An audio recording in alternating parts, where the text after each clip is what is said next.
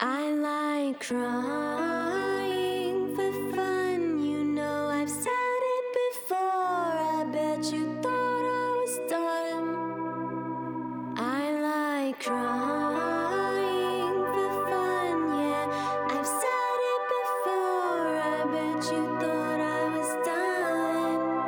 Ooh.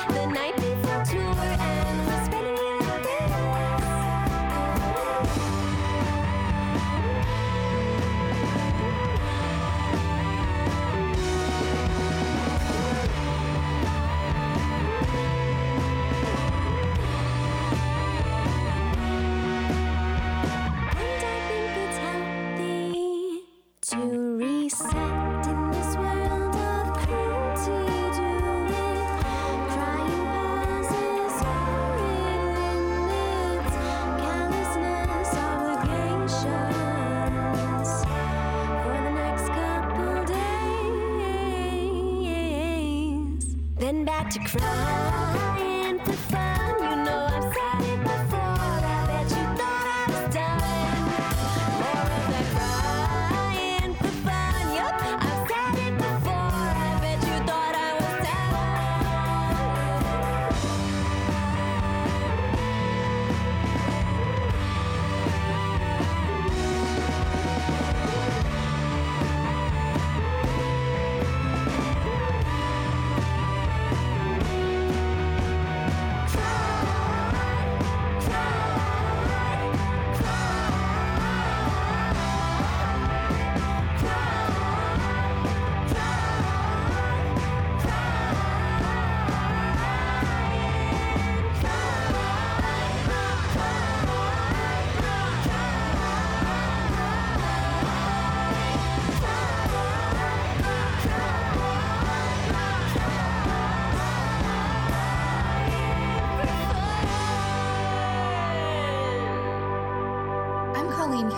and you're listening to the Pass the Mic podcast, a podcast dedicated to amplifying female, trans, and non-binary voices in music.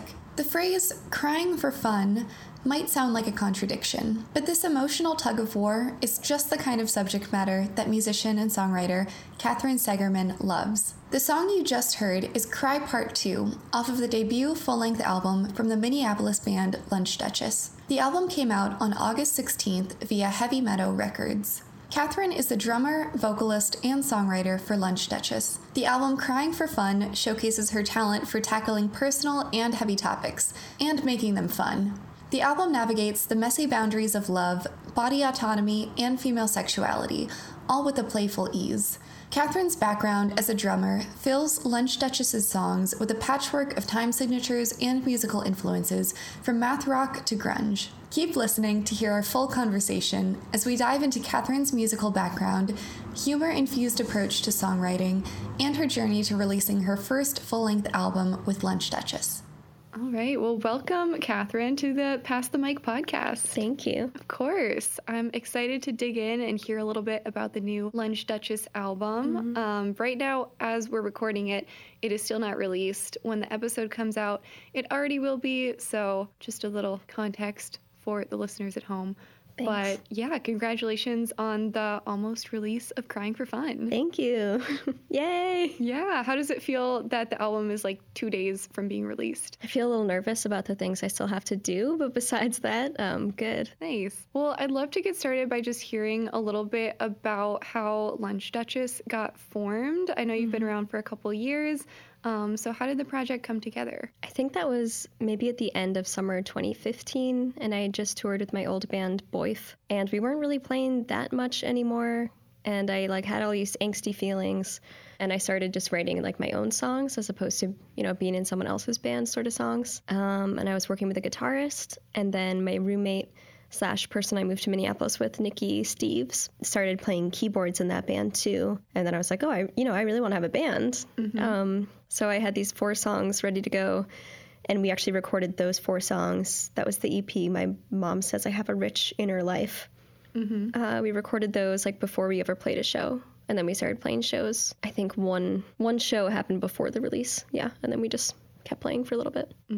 Nice. So is Lunch Duchess like the first project that's kind of been like your baby, like where you've been like the main songwriter? Yeah. Everything else I was just contributing some songs here and there and like ideas here and there. But yeah, this one was like, oh, I'm the boss in this band. Yeah. How does it feel to be releasing like your first full-length album under that project? It feels good. I feel like I happen to have so much going on in my life right now at the same time that it's like one more crazy thing to be doing. But it does feel cathartic to just know that it's finally going to be out there, because that first EP was 2016.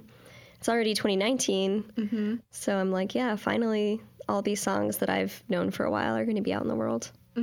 For sure, yeah. And a couple of the songs that are on the album, or at least Ride or Die, was released previously. Why did you decide to include that track again on this album? Yeah, I had decision making going on in there, because that was released in June of 2018 as a single, like a standalone, because we hadn't released anything in so long. And then I was asking a friend, like, oh, should I put it on this album, or are people sick of it already? What should I do? And he was just telling me this was Brent Penny, that musician, and he was like, well, it'd be really good to like have it exposed to more people. So I figured, yeah, okay. And I still like that song, so put it on again. Instead of a standalone single, it's also on the record now. Exactly. It's like it has its little home now. Yeah, it knows where it belongs. Exactly. Nice. And I wanted to ask too, because the album's title, Crying for Fun, is that a reference to, there's a track on My Mom Says I Have a Rich Inner Life called Cry. Is that like a calling back to that, or just a coincidence? Calling back to it, because on that EP, there's the song Cry, as you said. And on the album, there's another song called Cry, Part 2. And then one of the lyrics is, I like crying for fun. So I decided to call the whole album Crying for Fun, and it's just, I guess, encapsulating that theme of crying in a merry way. Yeah. Exactly. Yeah, that song is like such a fun, it's just like a fun little bop. It's been stuck in my head for the past like 2 weeks, and it's so catchy, and I love it. And I feel like it's a very like 2019 picture of like crying and expressing your emotions. I feel like that's been a big like way that people like of our generation, or just like younger people in general, are like trying to express their emotions. Like Twitter especially is, you know, uses a lot of that kind of like humor and sarcasm and kind of upbeat energy to portray really serious and like heavy emotions. Totally. And I see that too in pop music, just echoing the Twitter sphere, like the Julia Michaels song, I think it's called Issues, and it's like, you've got issues, I've got issues, blah, blah, blah, blah. I don't know. It's kind of like disconcerting when you first hear it, of like, why is this person singing so blatantly and brazenly about their anxiety or like other issues that they have? So I guess I'm just in that trend right now. Yeah. Do you feel like using kind of that humor, or maybe that like veil of like distancing yourself from those emotions a little bit, makes it easier to talk so openly about them in your music? Oh yeah, it's definitely a defense mechanism. Humor. Nice. Yeah. Nice. Yeah, I love that music video for Crying for Fun, or for Cry Part 2, excuse me, because it's so fun, and like it's bright colors, and there's like a money gun like spewing dollar bills, and it's bright and fun, but is also like talking about like really serious things. Yeah, and like disappointing your boyfriend sitting on the couch, he wants to go out and you're crying, like stuff like that. But yeah, the director, Adam Foster Jacobs, he just brought that all together so quickly. Like, we had sort of a different concept going in, and the money was more tied to like the marketing of emotions, I guess. Or there's a Grimes lyric about that too on one of her more recent albums. Sorry, I'm trying to remember what it is. Commodifying all the pain is what she says. So it was kind of that idea, of like exchanging money for your emotions that you're expressing via art. But it really got distilled in that music video into just throwing money at our faces. Yeah. And I think that's a more fun way to do it. Yeah. Yeah. Wow, I love that. I didn't even think about that when I first watched the video, but yeah, I think that's so true that like it's a leap. Yeah.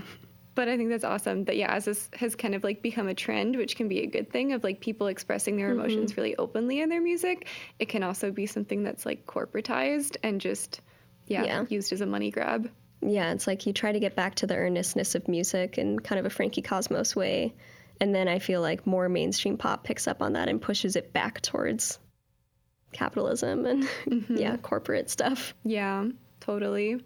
Was there anything that you were listening to in particular when you were making the album? Anything that inspired either like the sound of it? Because there are a lot of different, like, I guess you could say genres, which I don't love that word, but there are a lot of different like influences that you pull on musically, which is kind of typical for Lunch Duchess to pull in kind of like math rock, but also jazz, but also grunge, but also pop. Yeah. So there are a bunch of different things there. Is there anything that influenced that sound in particular? I think overall, probably like my training as a drummer makes the songs kind of shift genres a lot. And I'll like change the mood pretty quickly, and I'll change the even the tempo and the time signature.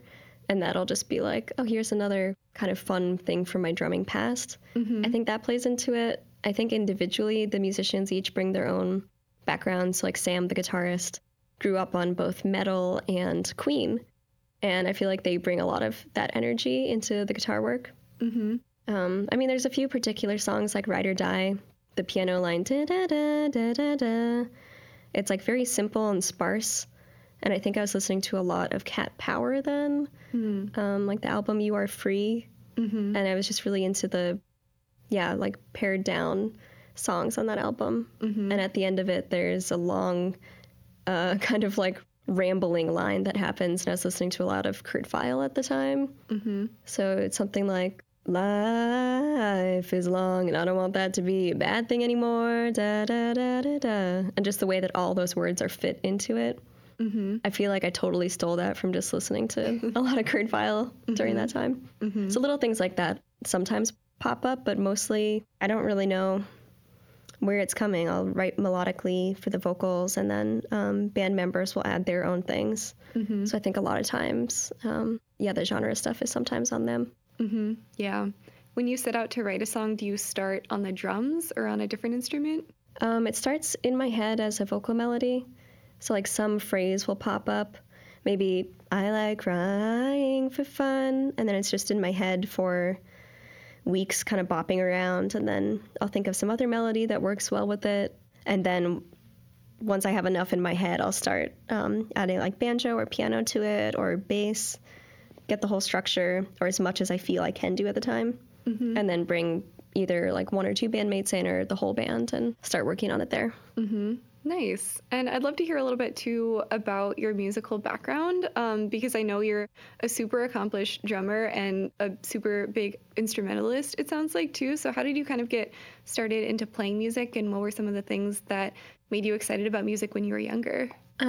I guess I did have a band when I was like 8, the Flower Power Girls, and we just ripped off like a bunch of Spice Girls songs, basically, when I look back on it. I love it. I wish I could hear that music right now. I know I have a home video of it somewhere. So that was purely singing, and then I started playing drums when I was 12. And I started like a band in middle school and tried to convince my friends to play instruments, which like sort of worked, didn't really work. Really just played drums for a long time, but I was always really into just writing little songs in my head. So I would start playing on guitar even though I didn't know how to play guitar. Start playing on piano even though I didn't know how to play piano. Got myself a banjo because I thought my hands were too small for the guitar, but it's just because I don't feel like stretching them that much. Yeah, I like never learned any music theory or musical instruments besides the drums. So I can like read drum music, etc., but that's all. And everything else is just, I think sometimes I'll think of unusual transitions, maybe going back to that other question, because I don't have music theory training.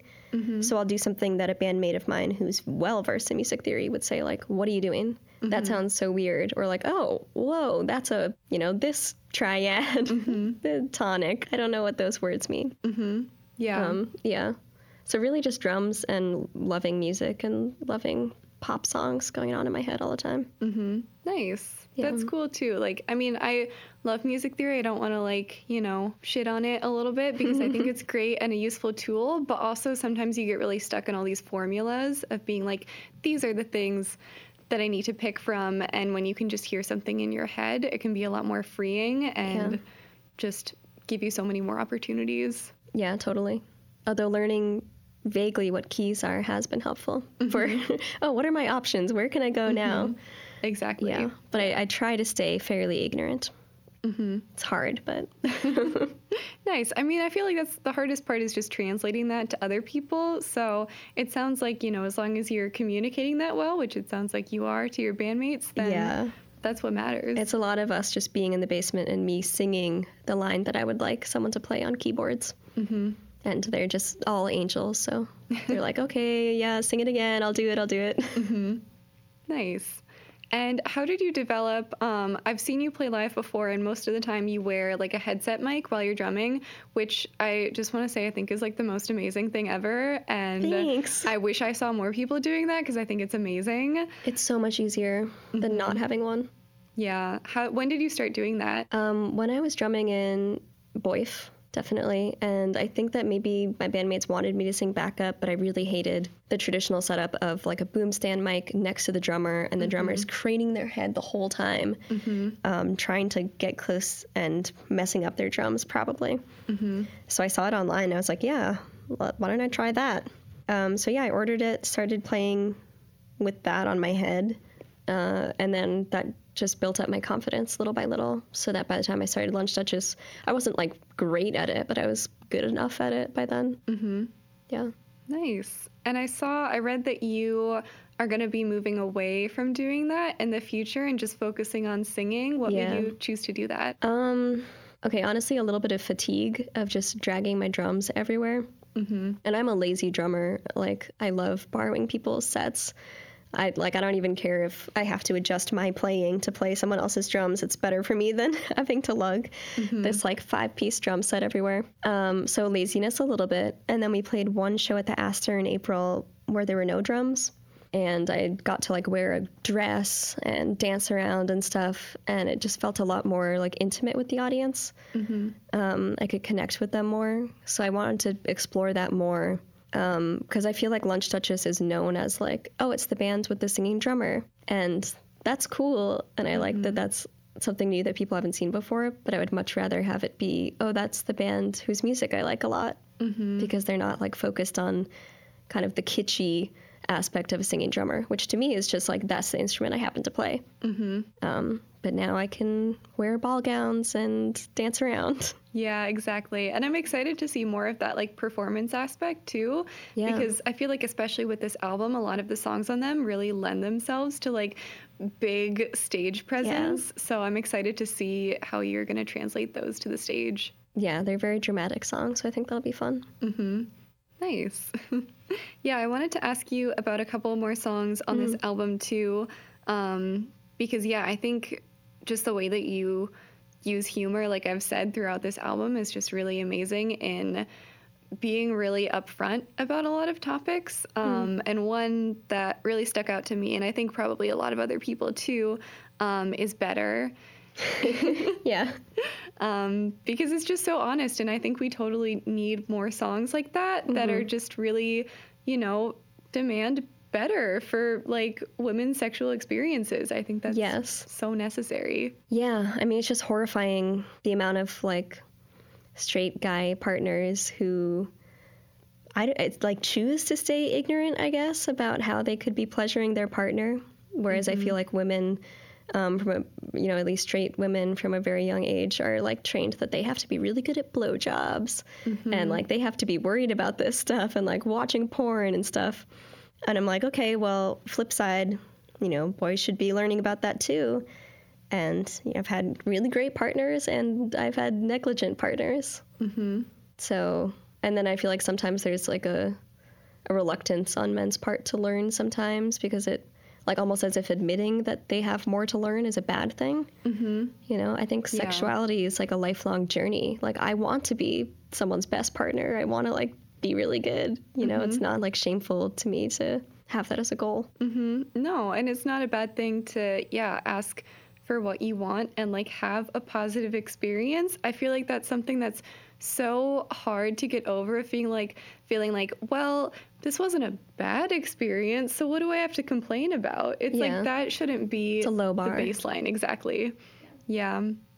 So I love how that song is like just so upfront about that. And I think, speaking in that kind of, you know, nonchalant tone, like kind of is like, well, why can't this be more normal? Right. Yeah, I feel like comedians use that as a way to broach social topics too, of just like, well, if we make everyone feel more comfortable talking about this and make jokes about it, maybe we can make some progress on it.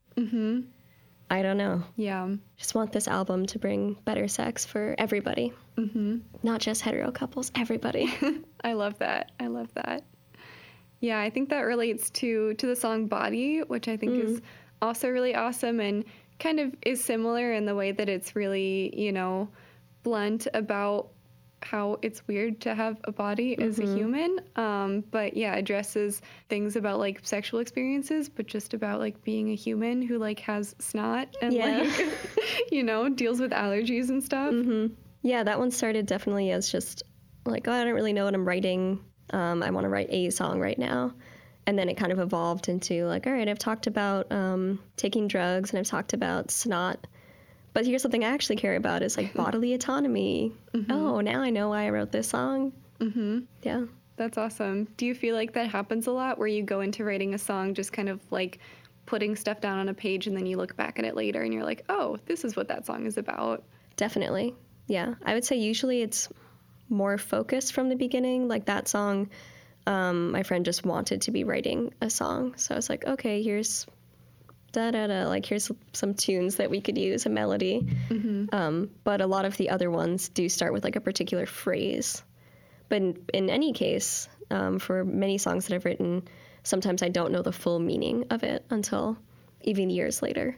And then I look back on it like, oh, I was upset about this. Or, this is a commentary on something else that like I knew on some level, but not on a conscious level.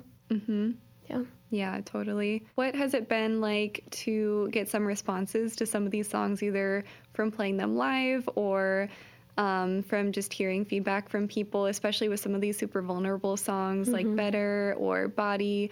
What's it like to hear like other people's interpretations of these really like personal songs? Surprisingly not too scary. I'm always scared to like read, I don't know, how I sound in an interview or something like that. But I feel like when I write the songs and everything, like they're out of me. And I don't really care like what the reaction is after that. I guess it is really nice when people relate to it, because I was worried like as a younger songwriter that people wouldn't relate to some of it. So that's always nice.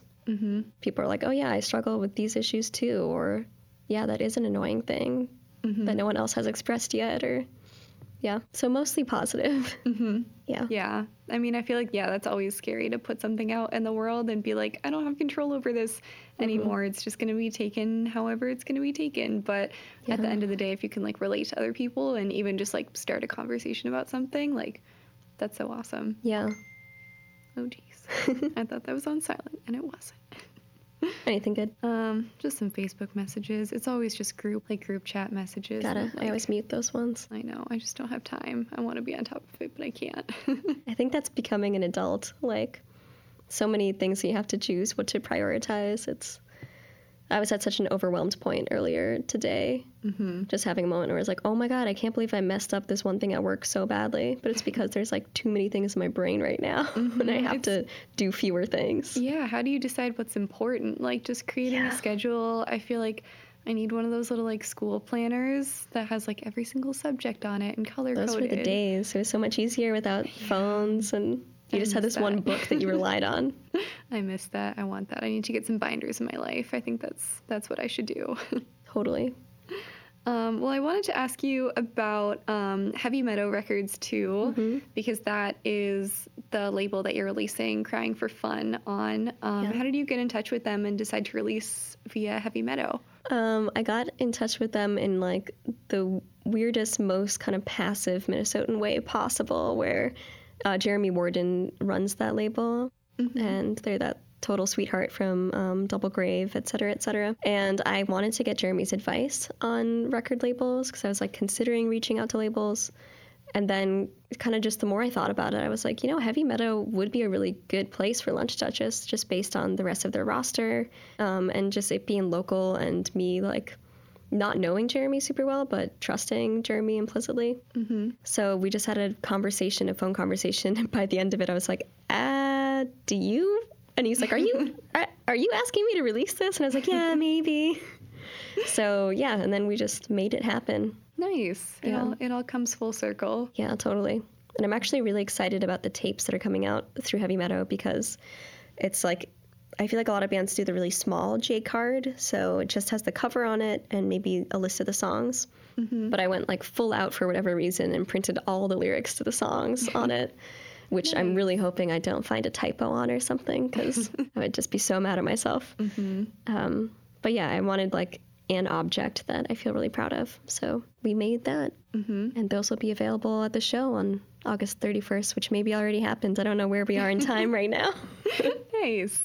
So it's just cassette and digital? Cassette, digital, and CDs. Nice. We do have one exciting new piece of merch as well, which is going to be a handkerchief that says crying for fun. So you can cry into a floral handkerchief. Love that. Oh my gosh, I need that. I need to finish designing it, yes. That's amazing. Oh my gosh. I'm excited. Very excited. Nice. And so there's going to be an album release show on the 31st at Mortimer's. Yeah. Are there any songs in particular from the album that you're like really excited about performing? I'm really excited about playing Lust/Love. It's just a super dramatic beginning, and then it gets really quiet. So the dynamics of it are really exciting. And usually I'm super like out of breath on that song when I'm playing drums. So I'm hoping I won't be as out of breath when I'm, singing properly, standing up and that kind of thing. So definitely excited for that. And might bring back a song from the old EP that we haven't played in years. Nice. Excited to hear it. Me too. Nice. And so there are a couple lineup changes happening. Could you explain what those are going to be? Yeah. Our beloved Nikki, who was there from the very beginning, first started playing keys and like has been such a grounding force in the band, like so helpful. Like makes sandwiches in the back on tour for us and mothers us and figures out what to do when we get stranded. Nikki is leaving the band, focusing more on work and their band City Councilor. And then replacing Nikki is actually someone who previously was in the band, Renelle Labiche, used to play bass in Lunch Duchess for maybe like a year or so. And so she's coming back playing on keys this time. Nice. And then I have fired myself as drummer. So replacing me is Jeff Markovis. And he recorded the album and mixed the album. So yeah, they feel like big changes. It's a whole new era of Lunch Duchess. But I think all the members who were on the album will be at the show, and I'm hoping to have Nikki sing back up on some songs and stuff. Oh, nice. Yeah. Yeah, even though there's some changes, it's still like familiar faces, which is nice. Yeah, definitely. Yeah, it's kind of like been kept in the family. I mean, I've been adding new people, but it's funny just like circling back to old members. Like Matthew used to play guitar in the band during the Renelle on bass era. So it's funny because now he's on bass and she's coming back on keys. And, yeah. Just like a big musical chairs. Exactly. It totally is exactly that. Nice. Yeah. Thank you so much for joining me on this podcast. Thank you, Colleen. Yeah. Before we go, I am trying to ask all of my guests who someone who inspires them is. So if there's anyone you want to give a shout out to, it could be someone you know personally, someone who you have never met, who you look up to, anyone who you think is super cool and just deserves a little shout out. Little shout out to a big person would be to Bjork, because I love Bjork, and to Peaches, the rapper who sings a lot about sex. Nice. Those are my shout outs of the day. Perfect. Well, thank you so much again. Yeah, thank you so much. Better, want it to be better. No problems getting wetter. I want it to last. Hither, taking off my sweater. Hot in this cold weather. Feeling like a catch.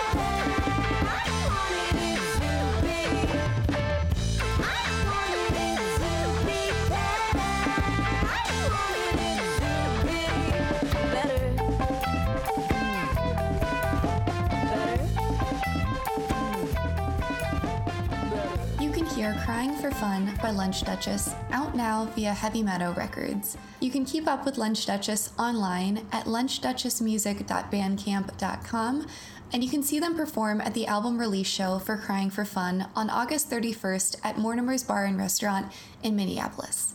The Pass the Mic podcast is produced by Ali Pashuk and Colleen Cowie and is presented by Renaissance People's Media. You can find the podcast on Apple Podcasts and Spotify and at pass-the-mic.com. If you want to support the people who make this podcast and Pass the Mic possible, you can head to our Patreon at patreon.com/passthemicmag.